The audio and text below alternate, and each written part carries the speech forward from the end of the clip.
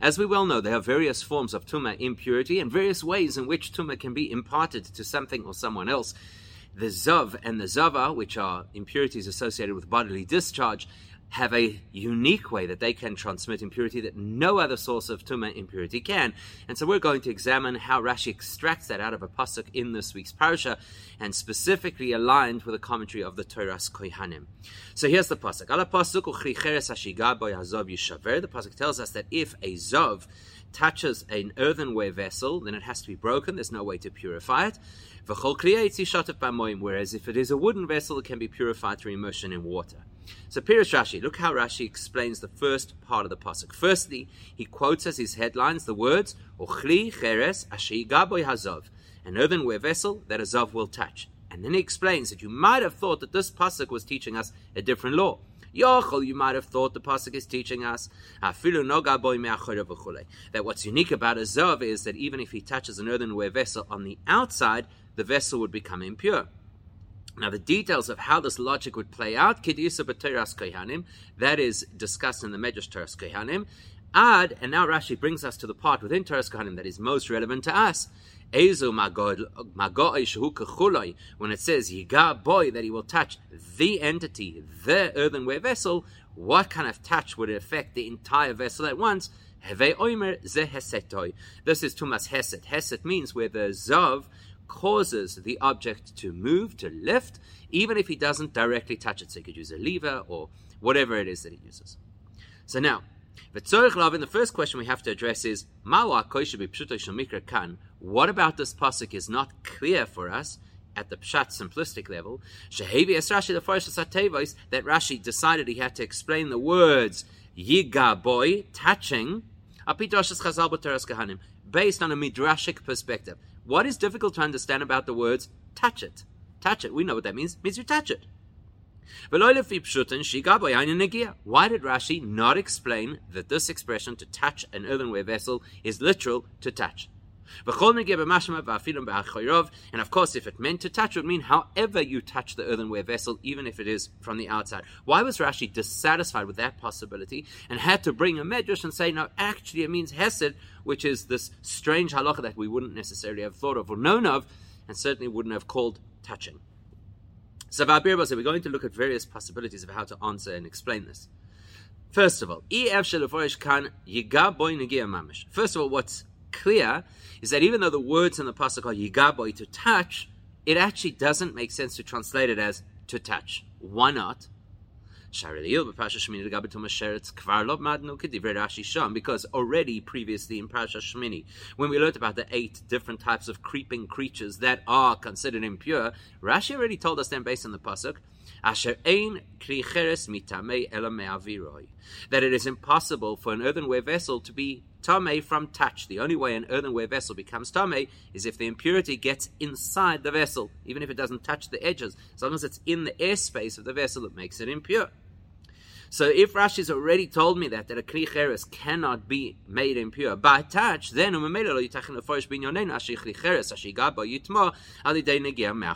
logically, over here, when we're told that the zav touches the earthenware vessel, it would not make sense to now say, and by touching it, that alone makes an earthenware vessel impure. If you touch it on the outside, we know that won't make it impure. But the reason that's not so straightforward is because who says a sheretz, which is one kind of impurity, and a zav, which is a more extreme kind of impurity, would have the same laws? Because we could argue that in Parashat Shmini, where we discussed the tumah associated with these 8 creatures called shiratzim, they are lesser forms or sources of impurity, and maybe it's in their context that that only with a sheretz it can only impart impurity to an earthenware vessel if it gets inside the vessel. But then we'd argue,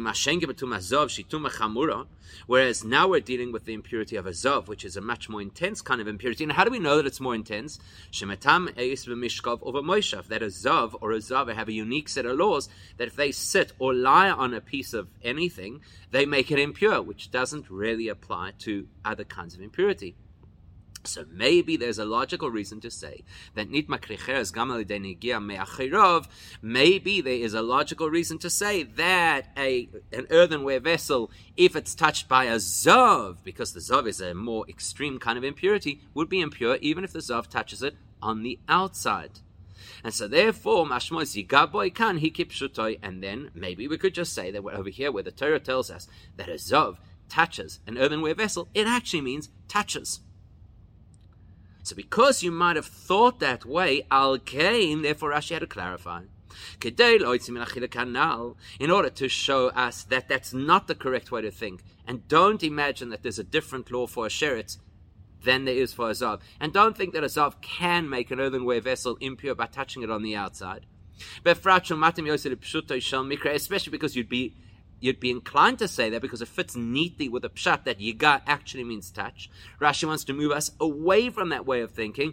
Therefore, hetek Rashi min pasuk. That's why Rashi in his headline quoted not only the words to touch, as if that's all he wanted to explain, but dafka those words that would actually draw our attention to the distinction over here, that it's ochli cheres. Number one, it is an earthenware vessel which can only become impure when the impurity is inside, and ashi gaboy hazav, and it's being touched over here by a zav, which is a higher level of impurity than what we've already learned about a sheretz, which would lead you to think that maybe in this case the zav can transmit impurity to the kli cheres by touching it on the outside. And Rashi says, let's tackle that v'kosav. And he writes as follows: you would think that because of these circumstances, even if the zav touches the earthenware vessel on the outside, which normally would not make it impure, because here we're dealing with a zav who is an extreme form of impurity.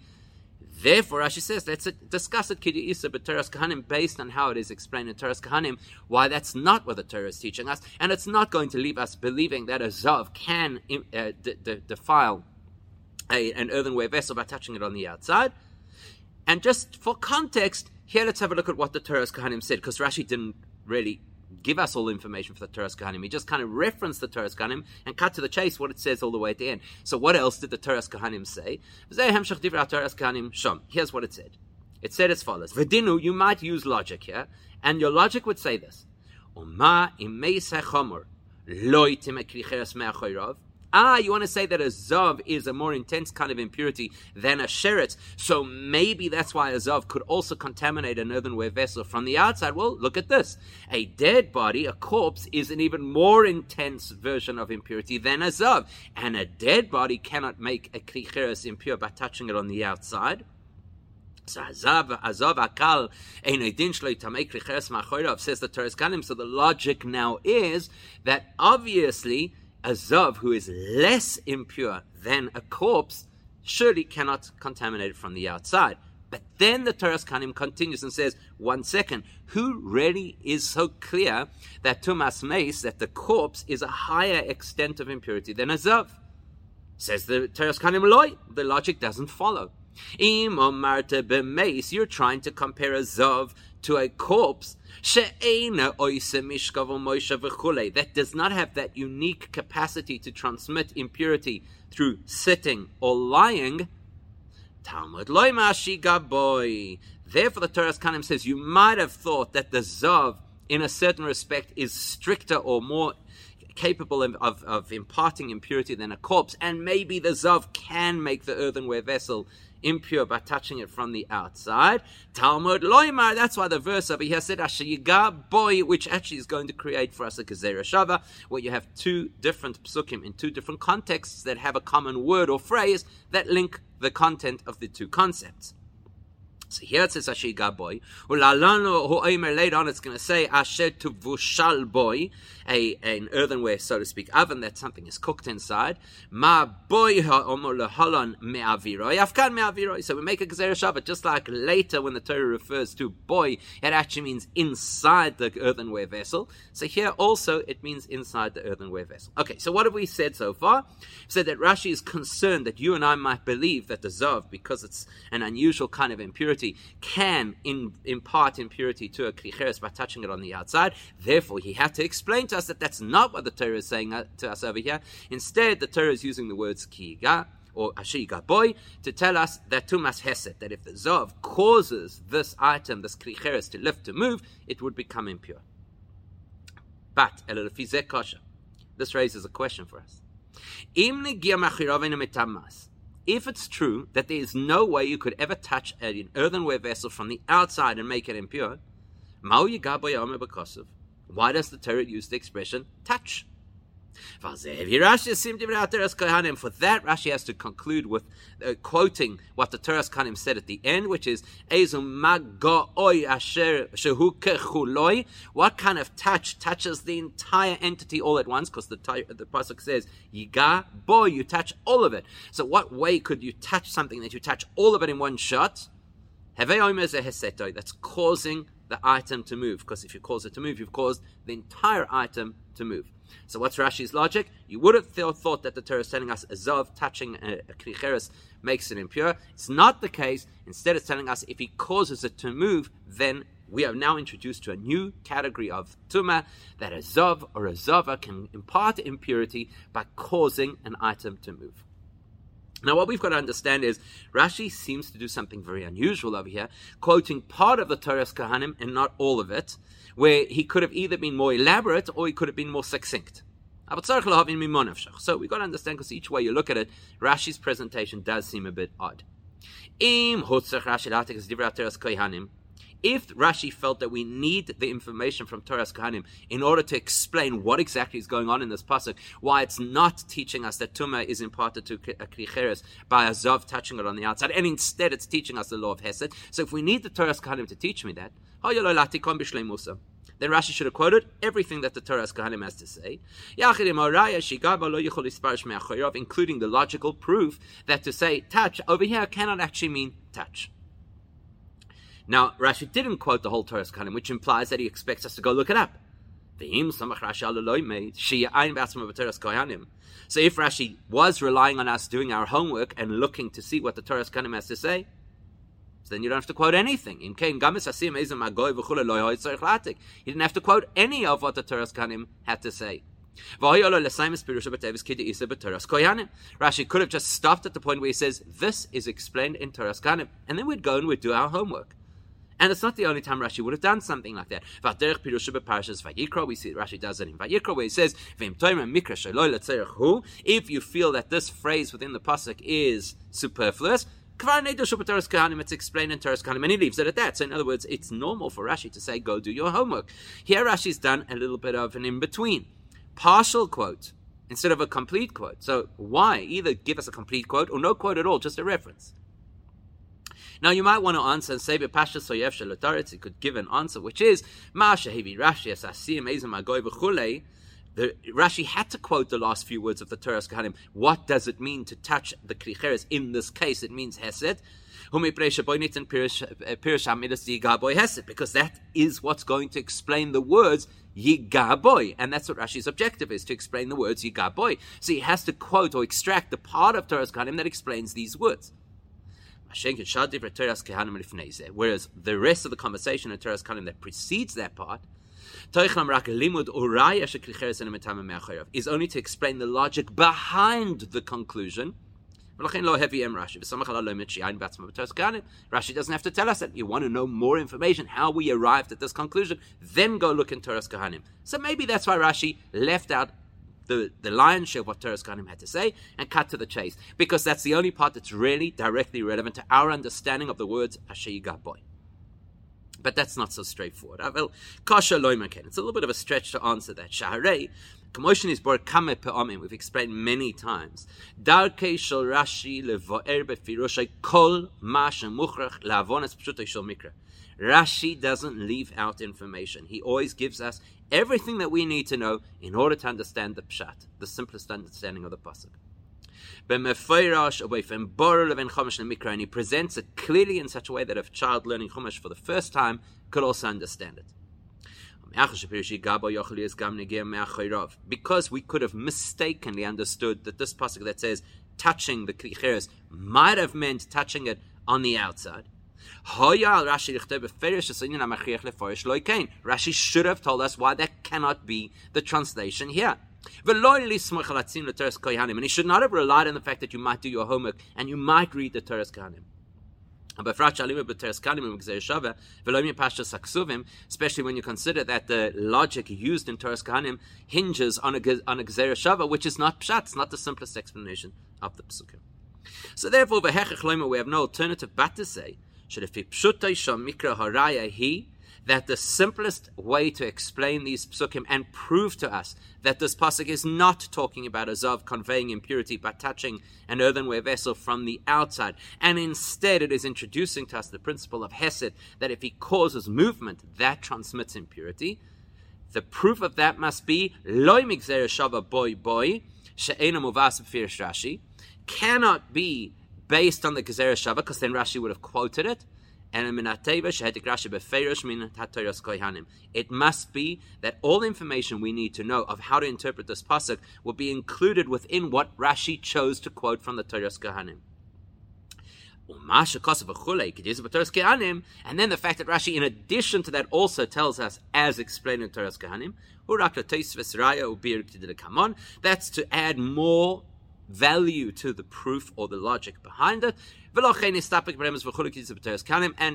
happy for you to go look at that and read it on your own, because it's bonus value. But the key understanding of how we know how to interpret this pasuk is encapsulated in the words Rashi quotes from the Toras Kohanim. So let's understand what's going on over here. You may have wanted to say that we're going to extract the laws of Zav from the laws of Tumas Mes, the impurity associated with dead body. Because what we'll see is, that's a very extreme kind of impurity. And yet, as we've already discussed, the impurity of a corpse is not conveyed to a Kli Cheres if the corpse touches it on the outside. Where do we know this from? At the beginning of Parshas Chukas, we'll learn exactly that halacha. Okay, so now you would know that if a dead body cannot make an earthenware vessel impure by touching it on the outside, certainly a zav, that is a lesser impurity, cannot do that either. And perhaps that's what Rashi wants to tell us. Rashi's not looking to rely on the Gezerah Shava quoted in that medrash, that the word Ashi Yigaboy is Kol Boil Toichoi. Not looking for that Gezerah Shava.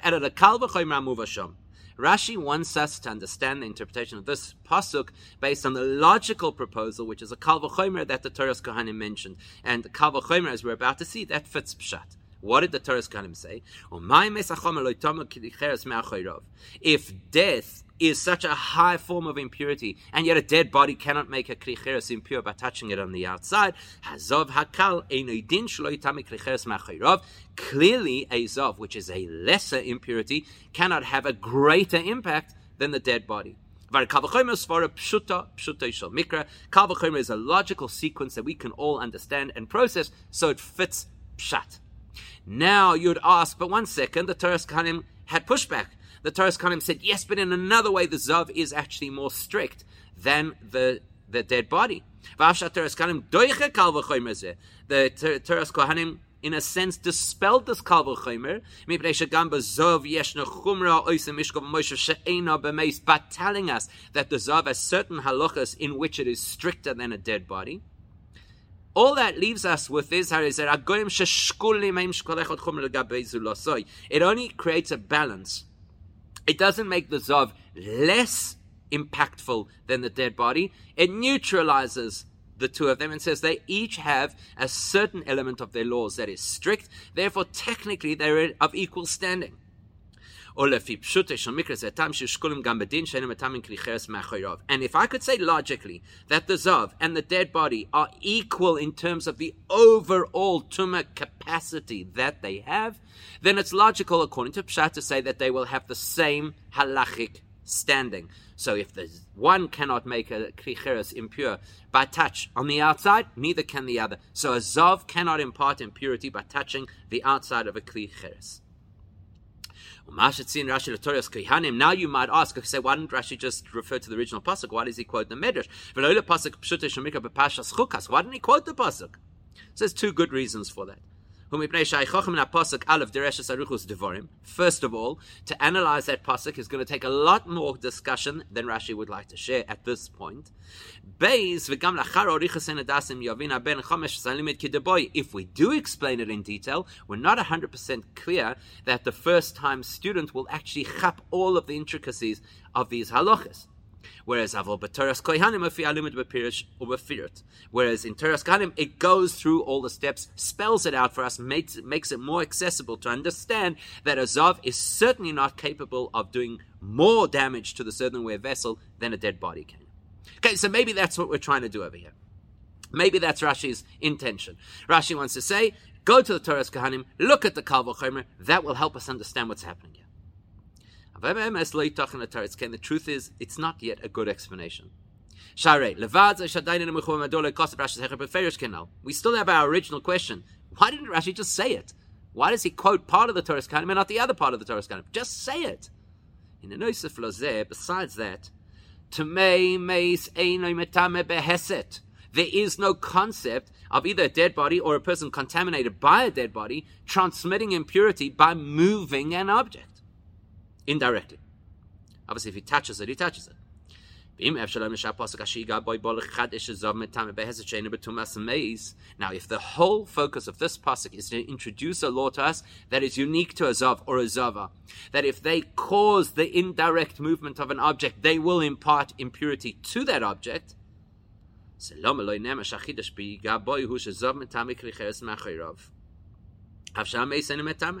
if you're already arguing that this pasuk is introducing a unique kind of transmission of impurity that only a zav and a zava have, then who says it's hesed? Maybe the unique transmission is that they can make something impure if it's earthenware and they touch it on the outside.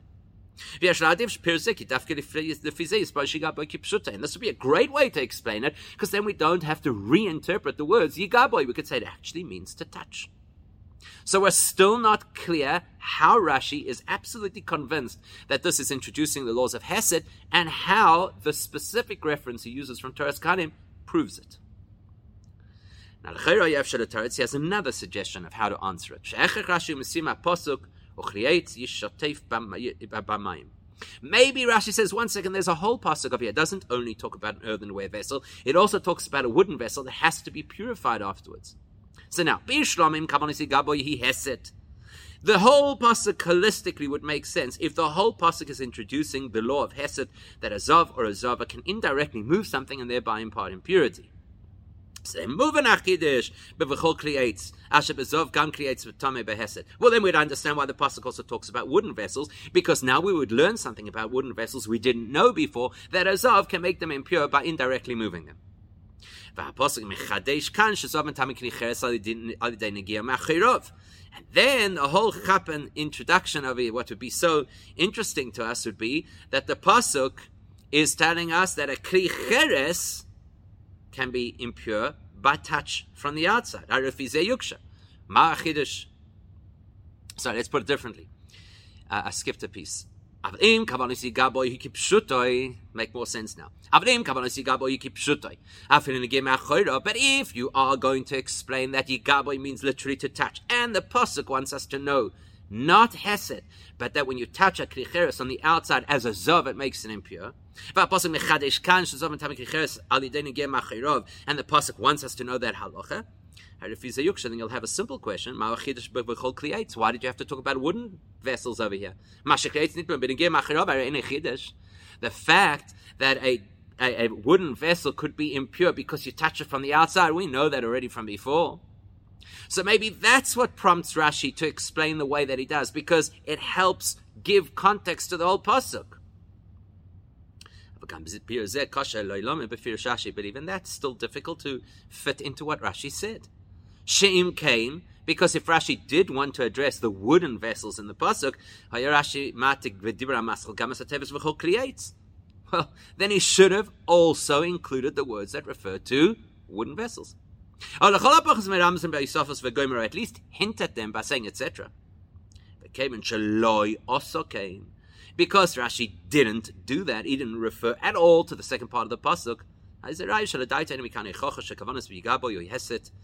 that is not the part that talks about wooden vessels, doesn't help our case to prove that the overall message of this pasuk is about moving an object indirectly. As we'll explain a bit later, or perhaps there's a stronger proof, as we'll see. Now, in order to understand all of this, we're going to ask an interesting question about superfluous terms or phrases or psukim used in the Torah, including here in our conversation, which will help us to understand whether or not the wooden vessels are actually key to understanding this pasuk. So, what I mean by that, let's first ask a very big question. Let's go back. There's an earlier pasuk that says, anything the Zav touches, without having first washed his hands, whoever is touched has to immerse in a mikveh and is tameh until the evening. Now, why do you have to tell me that? A few psukim before that had already told us, anybody who touches the flesh, the body of a Zav, is tameh and has to go to the mikveh and wait till the night. So what are you adding by saying, and if the Zav touches you? Well, obviously, what's the difference? If he touches you, you touch him. It's the same principle. Why has the Torah told me the same thing twice? Vadin, kfi she'Rashi meforish, the halacha is, that if a Zav hasn't yet been to the mikveh, even if he stopped the actual emission of Zoiv, the bodily fluid that constitutes Zav, and he's counted the requisite 7 days, he could still impart impurity, even if he's passed all of the other symptoms, if he hasn't been to the mikveh. Now, why do we have to know that?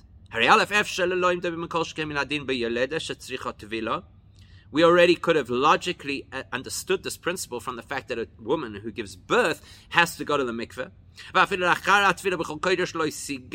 And even after going to the mikveh, she still is not allowed to touch anything of holiness. She has to wait until the end of the next day after she brings the karbonos that make her pure. So you could learn the same thing is, of course, it must be the same for a Zav. If a yoledes, a woman who gives birth, which is a lesser impurity, is not free of her impurity before going to the mikveh, surely the Zav is not free of his impurity until having gone to the mikveh. Beis ve'iker, and more importantly, even though Rashi explains that that's what this apparently superfluous pasuk is coming to teach us, you don't have to repeat the whole pasuk. He could have incorporated it all into one pasuk. Somebody who touches a Zav, and the Zav hasn't yet immersed, so then he's impure, and the person is impure. So the point over here is, why does the Torah in this conversation include information that appears to be information we already know? In fact, this is such a big question that the Gemara tackles it by saying, that is the point where the Gemara says we learn that a Zav imparts impurity through Hesed, not like the Torah's Kohanim. The Torah's Kohanim learns that Hesed is from our pasuk. The Gemara learns that Tumas Hesed is from the earlier pasuk. Rashi doesn't go with the Gemara. Rashi follows the opinion of Torah's Kohanim, that the first time we encounter Hesed is only in our pasuk. So then, Rashi, please explain to us,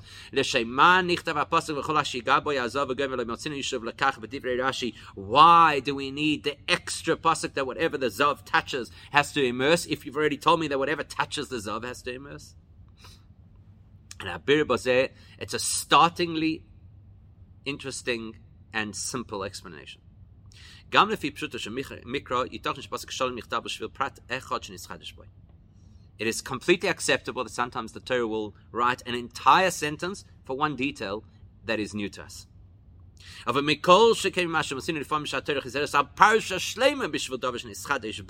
fact, sometimes we find entire sections of the Torah that are repeated almost verbatim for one detail that is new to us. You can actually see this in Parshas Bereshis.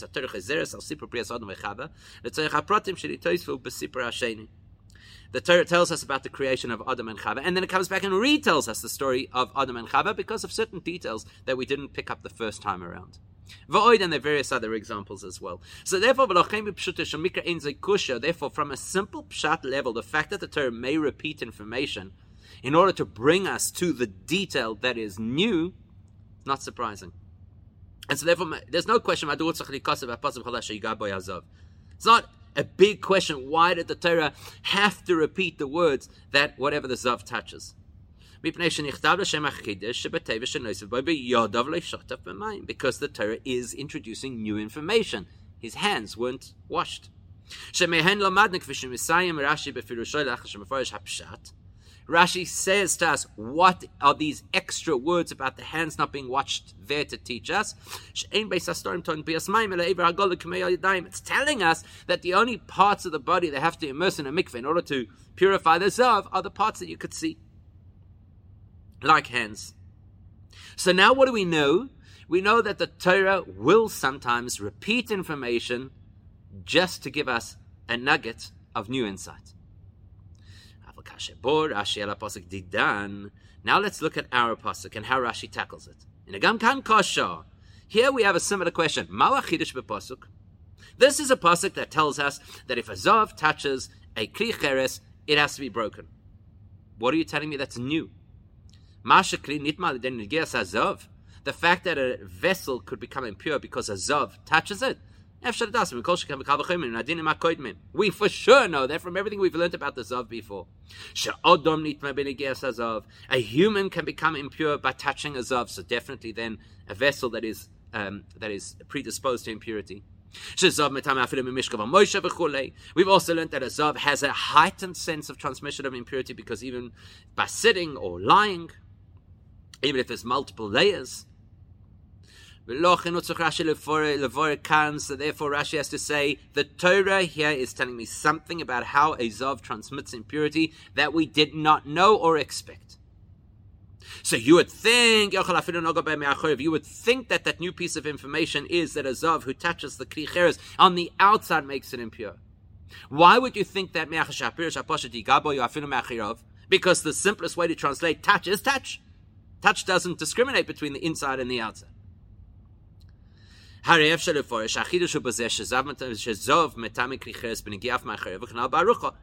Rashi says, I know what you're going to think. You're going to look at this pasuk and say, what's it telling me that I don't already know? You're going to see the word touching and say, you're talking about a kli cheres. You're talking about touch. You must be telling me what I don't already know, that a zav who touches a kli cheres from the outside makes it impure.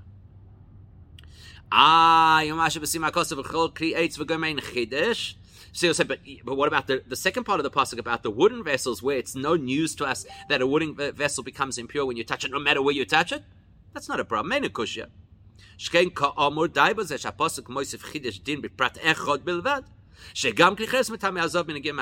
Because we've already seen that it is possible to quote a whole section or a whole pasuk for one detail that we didn't already know. Okay, so you're not repeating the part about the wood because I need to know about the wood. It's because you're talking about the kli cheres that I needed to know.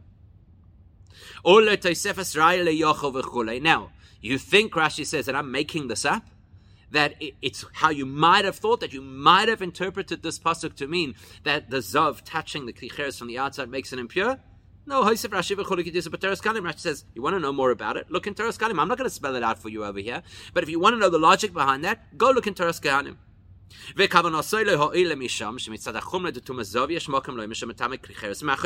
you go and look in the Toras Kohanim, then you'll see that it's actually quite a strong argument, because a zav is a more intense form of impurity, and therefore you would think that it can do things to transmit impurity, even in a way that a dead body cannot.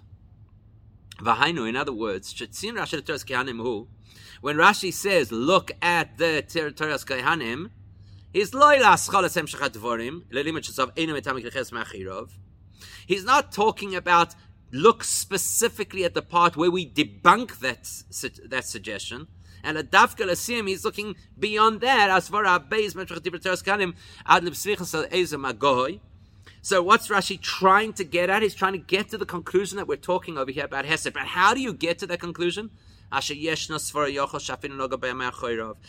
have to know that there was a logical assumption that this pasuk was going to tell me a zav can impart impurity to a kli cheres by touching it on the outside. yetam oi. But that he doesn't have to get into the details about that. He can tell us in etc. And we could look it up in the Toras Kohanim and find it out for ourselves. The thing we need to know, obviously, is the part that he does extract out of the Toras Kohanim, which is why we reject that suggestion. Why do we reject that suggestion? That's from the end of the Toras Kohanim. That what kind of touch would affect the entire entity at once? It's when you touch it in a way that it makes it move. As we'll explain in greater detail. So what's Rashi done for us? Rashi says, look at this pasuk and immediately ask yourself, what are you telling me about a zav imparting impurity to a klei cheres that I didn't already know or couldn't have worked out logically from before? I know what you're going to say. You're going to say that it's teaching me that it means that if a zav touches the klei cheres from the outside, it makes it impure. Now look in the Toras Kohanim, we'll give you the full version of why we would think that that is a proposal. Says Rashi, I'm most concerned with how the Toras Kohanim concludes, which is to reject that suggestion and instead tell us that this is where we learn the halakha of Hesed. Why here? As we've already pointed out, you could argue that this entire pasuk is unnecessary because I could have worked it all out logically, that a zav imparts impurity to vessels. The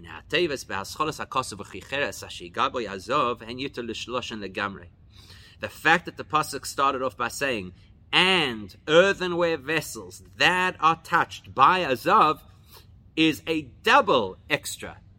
Meaning to say the entire pasuk appears to be superfluous, but these words, definitely who needed them? Because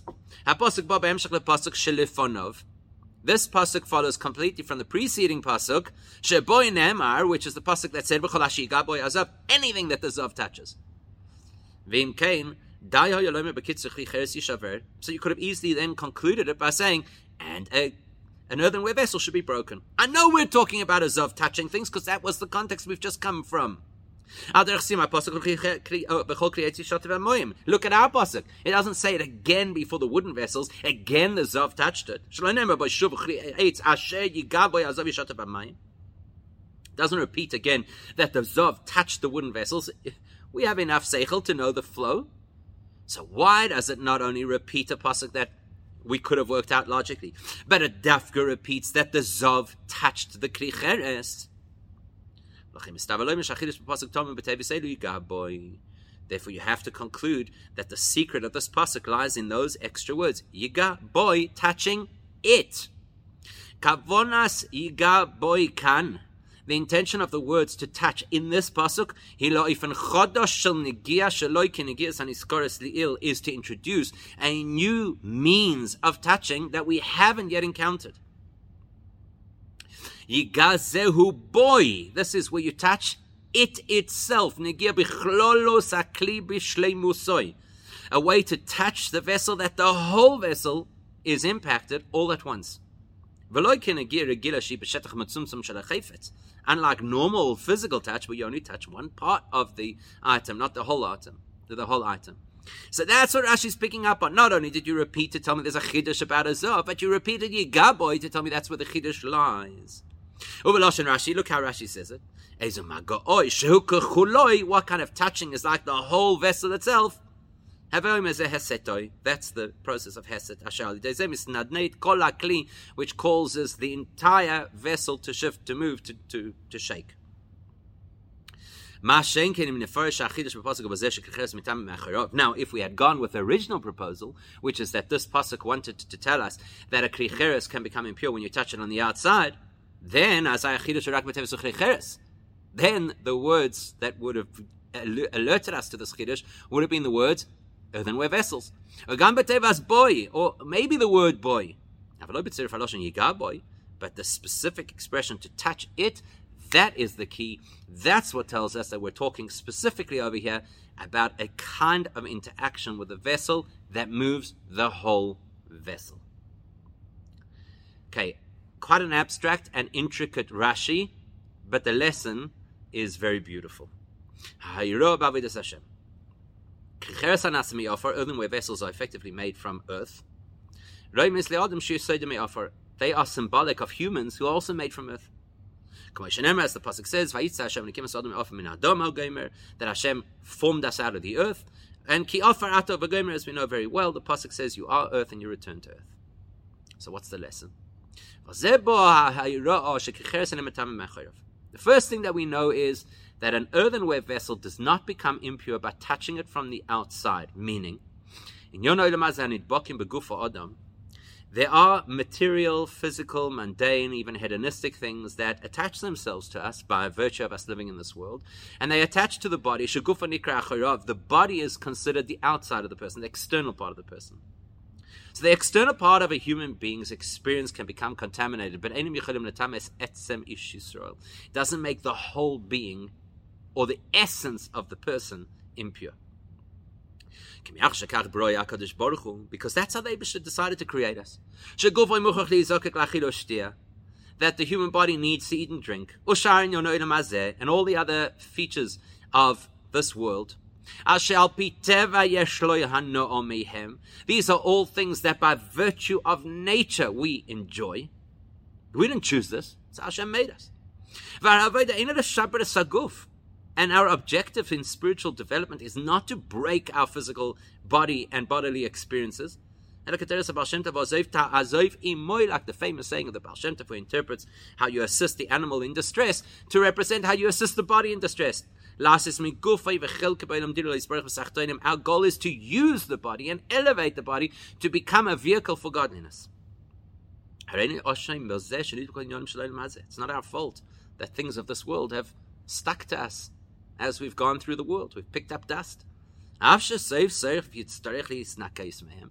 course, at some point we're going to have to clean up, but it's not our fault. There's a big difference between cleansing and the fact that perhaps a person did something that was malicious. Now, there's a very important disclaimer. When does this work? When the person understands themselves as Hashem created them. That I am an earthenware vessel, al bitul, which represents complete submission to Hashem, just like a kli cheres is not fancy, and it's made of earth. But if a person sees themselves as a wooden vessel,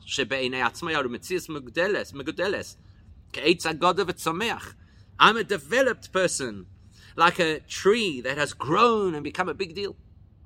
Or worse, or you see yourself as metal, where you become hard because of ego, like metal is hard.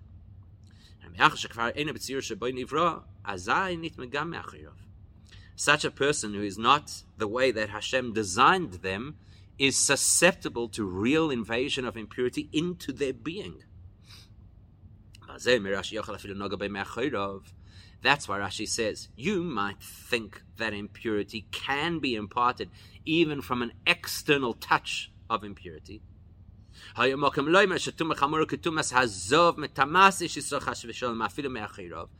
is telling us, you might think that if it's a very intense impurity like Zav, it could affect you even if it touches you in the external part of you. It could affect you deeply. Why? Because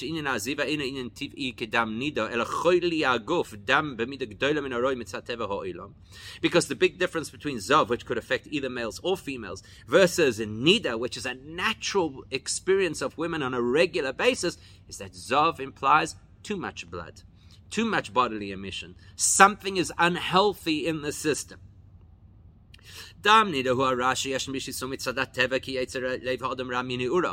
The symbolism of Nida blood is that that's the nature of people. We have elements within ourselves that are not healthy. But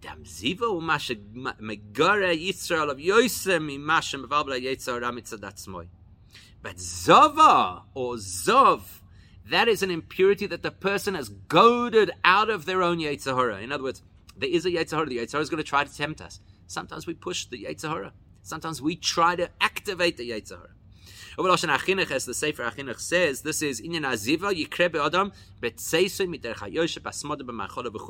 that when do the various forms of this impurity called Zav or Zava affect a person? When the person has gone off the straight and narrow and become involved in inappropriate behavior.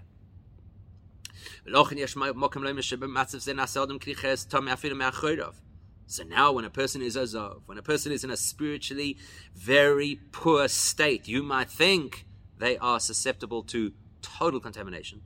Because this person has wandered into the kind of bad behavior that even human nature doesn't look for. Even then, the Toras Kanim, and more specifically to us, Rashi explains that's not how it is. When the Zav impacts a person holistically, fully, then it is possible. Hesed, when the entire system has become totally contaminated, yes, then the tumor can go right through. But if it's just a temporary touch, even of the worst kind of impurity that a person maliciously, deliberately chose to engage in, that will never affect the essence of who you are. As the Rambam famously tells us, that even if there's a Jew who the only way to get them to perform a mitzvah is through force, the compulsion that we use on this person is only to break through the external barriers of Yitzro Shetokvoi that the Yetzer Hara has hijacked the system. But if you dig deeper and you get to the essence of who the person is, even at the time that you're fighting with them, he wants to be Jewish, he wants to do all the mitzvahs.